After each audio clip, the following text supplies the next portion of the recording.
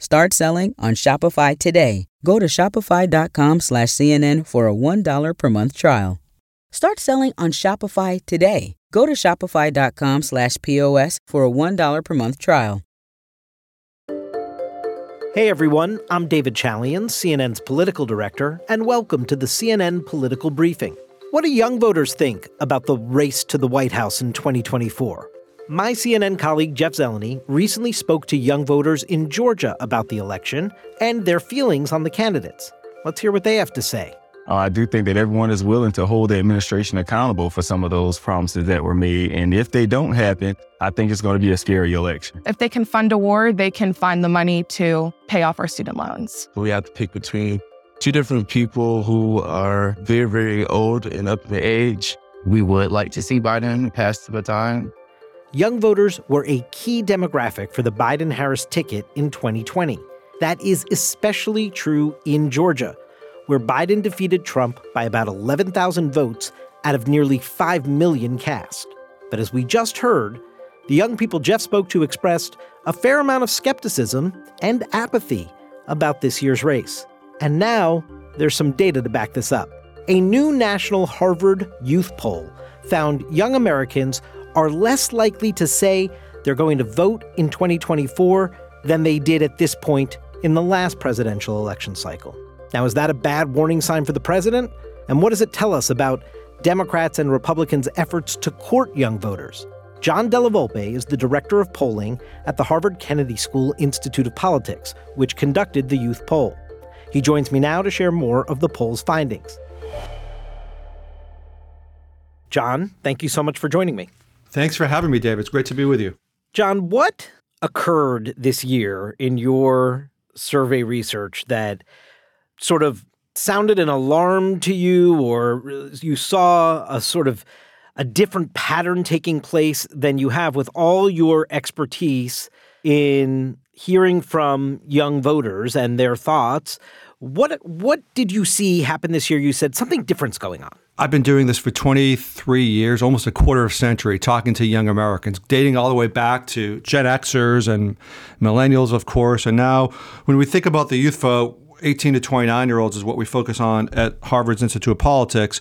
Most of those are Gen Zers. So what I found was, despite the record levels of turnout and participation in 2018, in 2020, in 2022, and even early parts of 2023, at the same time, we saw this rapid rise of cynicism across most every cohort within the youth vote, specifically among people of color, which has led them to tell us in multiple points this year that they are far less likely to participate in the 24 campaign. And of course, I think that's bad for democracy, and it's especially bad if you're sitting in the White House and are a supporter of Joe Biden and Democratic ticket right now.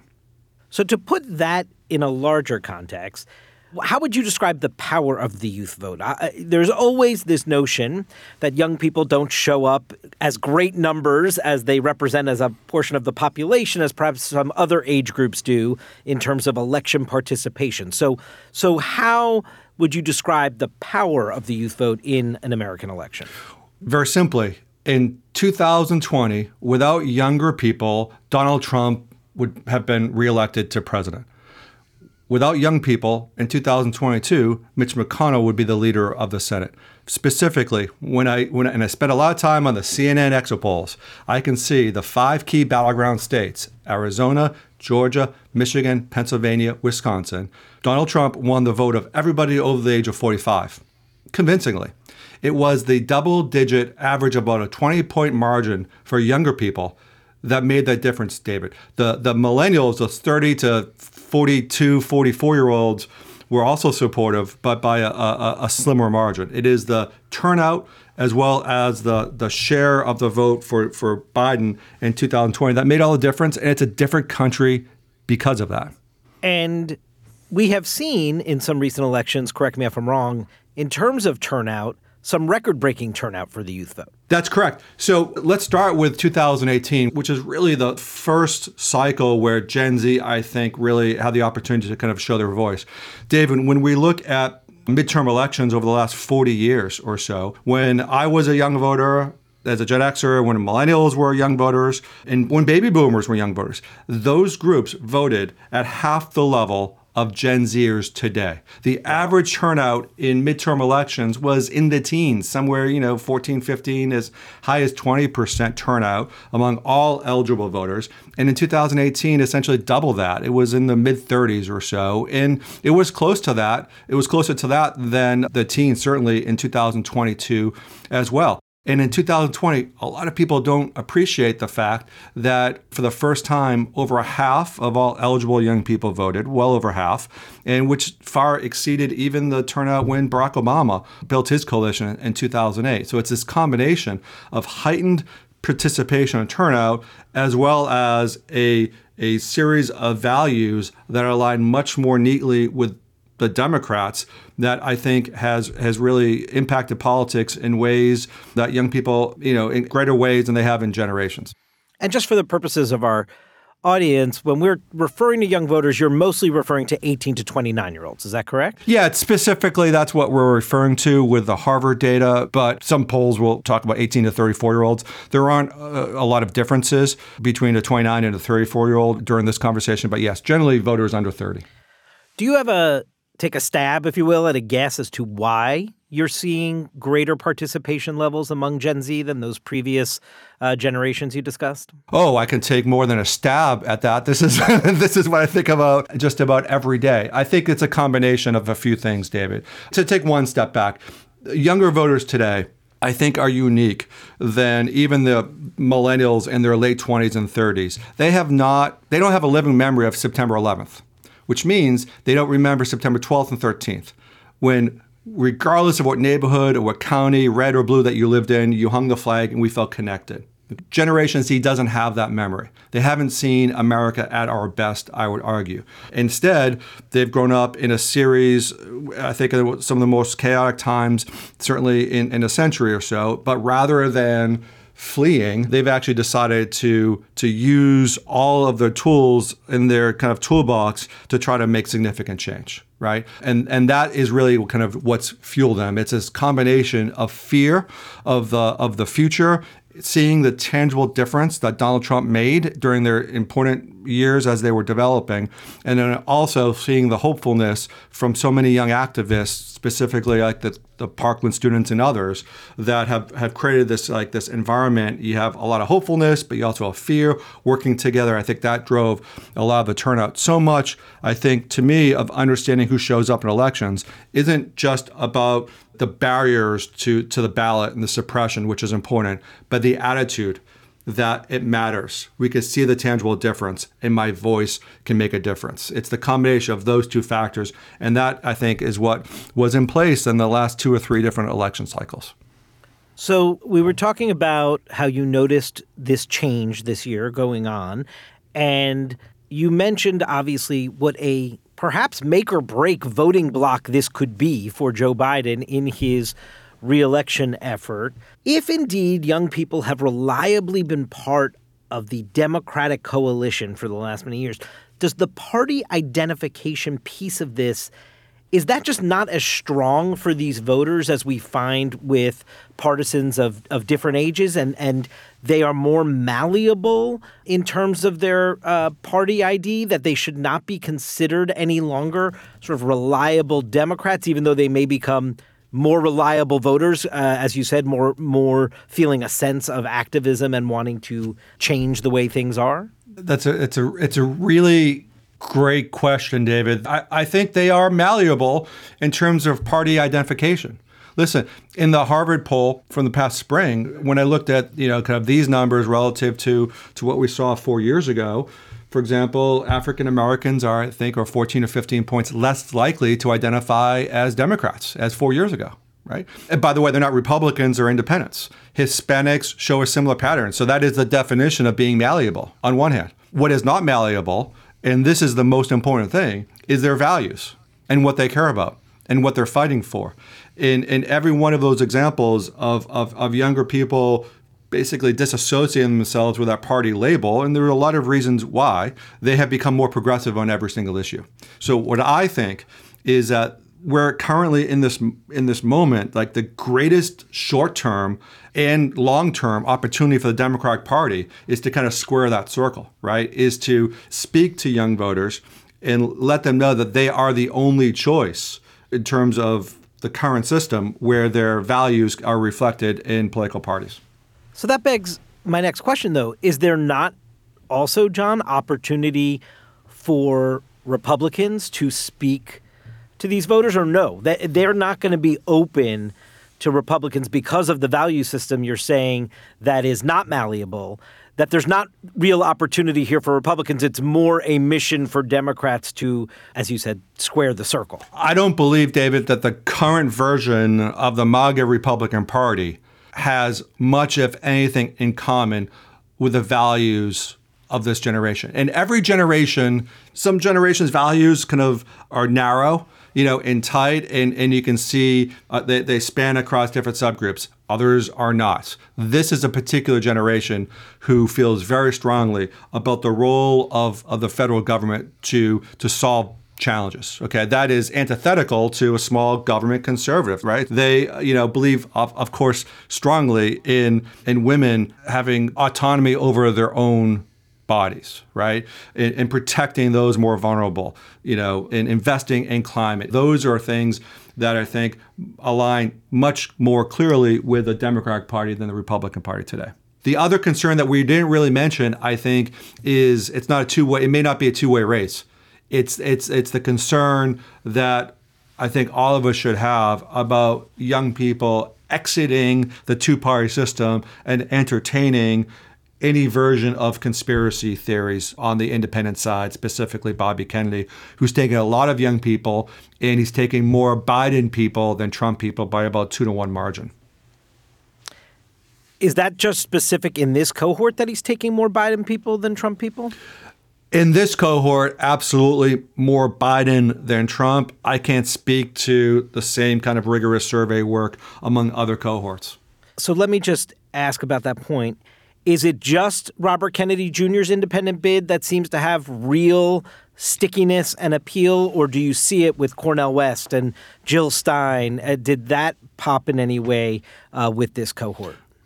Bobby Kennedy is at a different level than all the other independent candidates, like 3 or 4 or 5 times the level of support, low double digits. The other candidates, as we know, it only takes a handful of votes, in any one state to upend the election. We learned that lesson, obviously, in 2016, 2000, et cetera, et cetera. It's such an important point. We're going to take a quick break. We have a lot more on this latest Harvard Youth poll with pollster extraordinaire John Della Volpe. We'll be right back.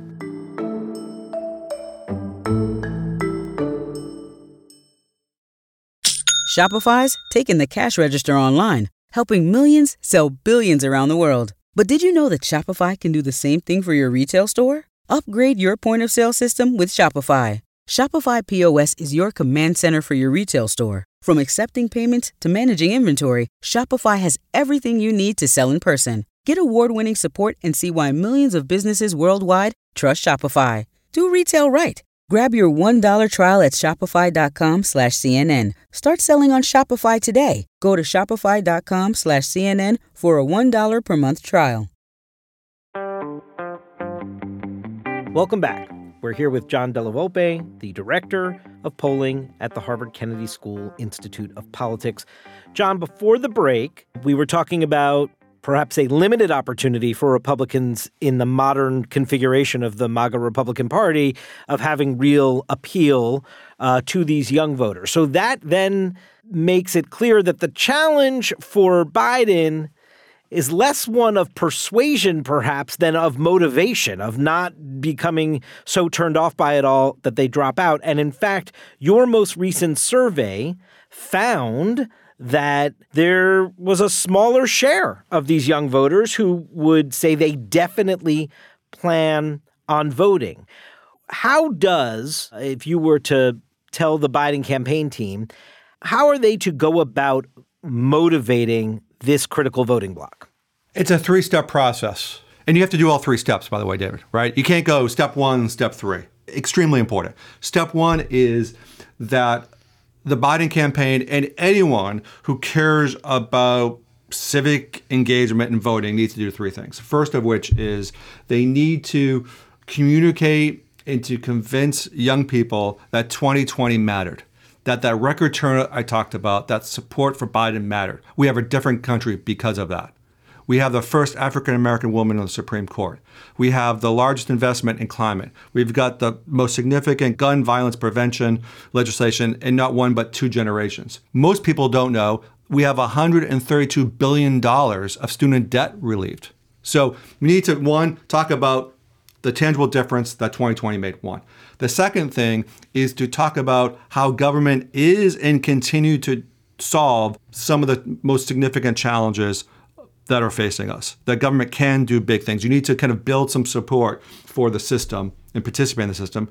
Three is that President Biden, you may not agree with him on everything, but his values are largely aligned with the values of this generation. That is pretty close to the playbook from the 2020 campaign. A key moment in that was when the Democratic primary was winding down around St. Patrick's Day, I think it was, Super Tuesday, when Biden said to the Bernie Sanders voters, I hear you.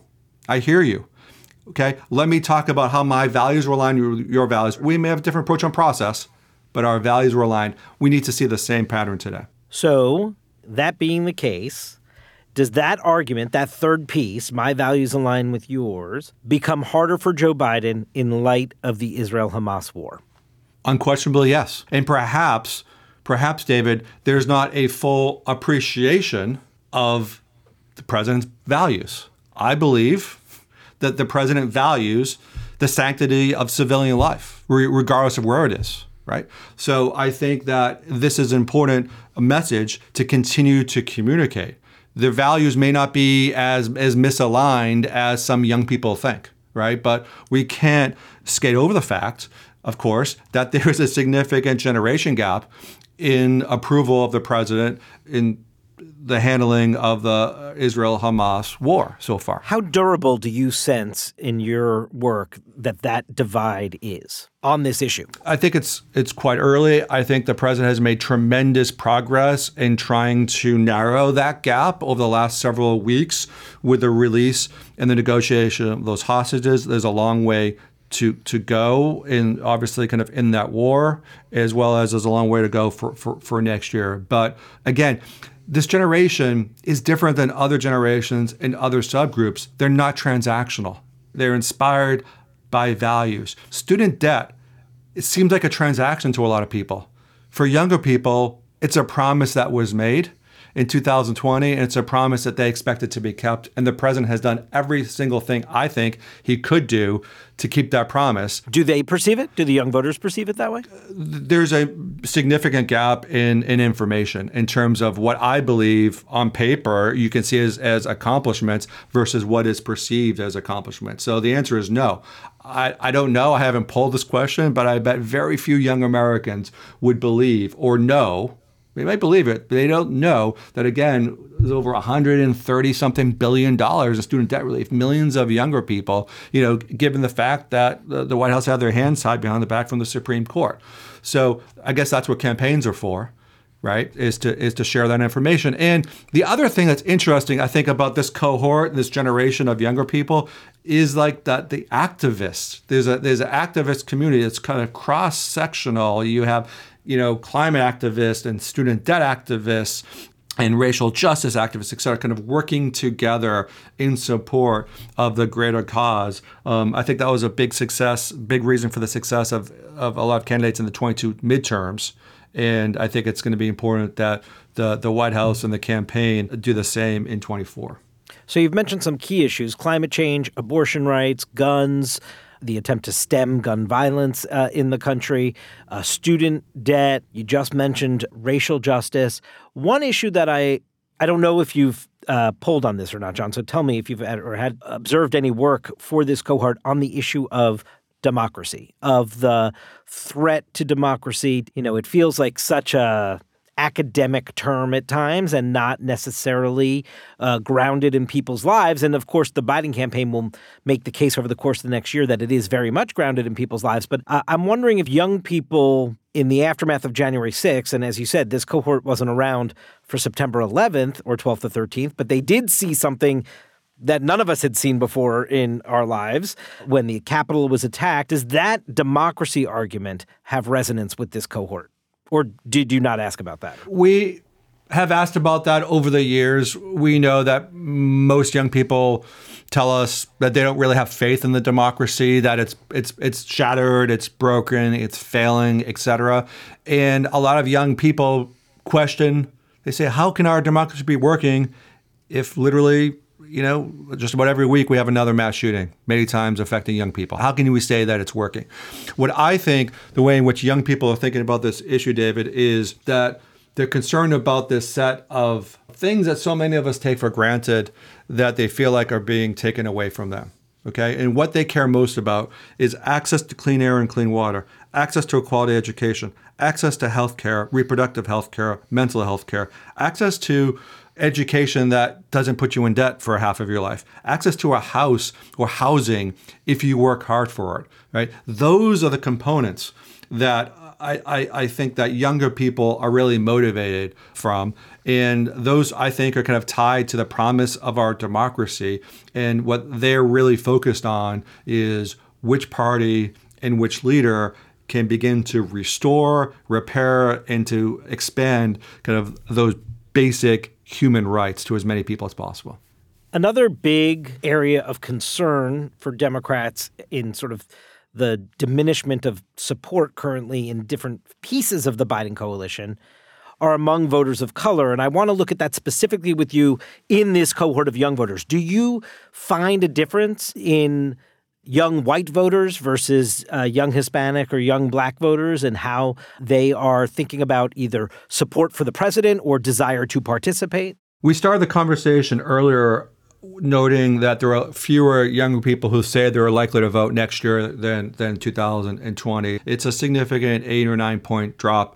And a lot of that is coming not from Democrats. Democrats seem just about as likely to participate this cycle as last cycle. That's good news for the White House. The drop is coming from Republicans, but also from independents. And a lot of that independent drop is coming from those people that you mentioned, young African-American men and women, younger Hispanic Latino men and women. So we clearly see that part of the Biden coalition, even within the youth cohort, questioning the topics I mentioned earlier, right? Questioning the impact that 2020 made. Routinely, when I'm doing a focus group, David, a young person, a young woman of color will say to multiple occasions, you tell me to vote, I vote every year, and every year it feels like I'm losing my rights, right? That's kind of typical for what I hear from a lot of young people. And then I might remind them, of the expansion of healthcare for younger people from Obama, from Affordable Care Act, a generation ago, et cetera. They're just not tuned in thinking about these issues the way that you and I and your listeners are thinking. And the reason why? It stresses them out.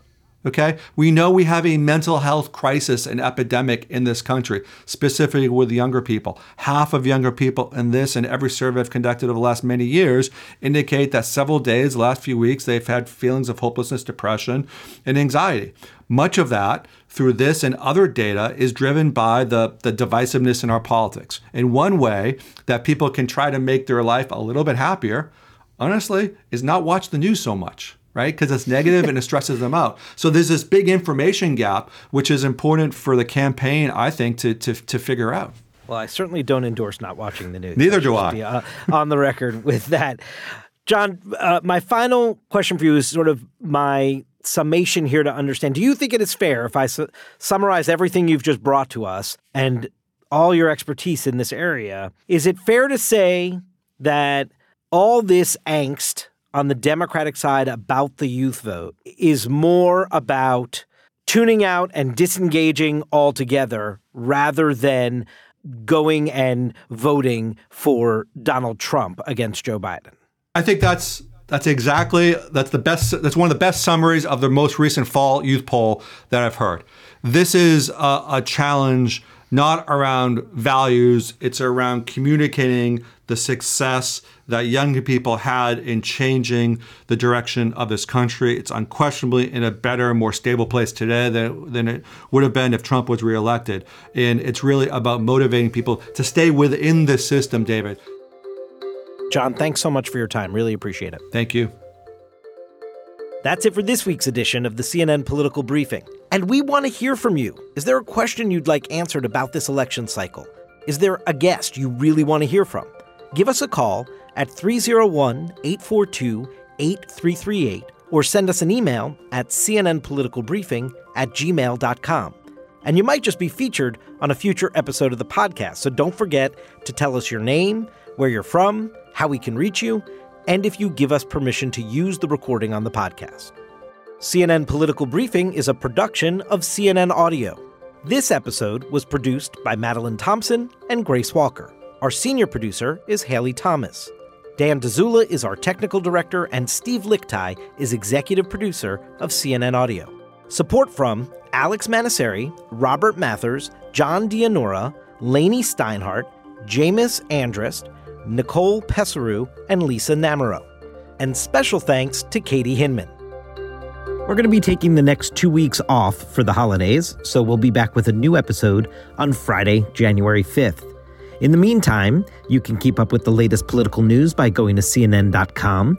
And for other great podcasts from CNN, like Anderson Cooper's new season of All There Is, you can head to CNN.com/audio or wherever you get your podcasts. Thanks so much for listening, and happy holidays.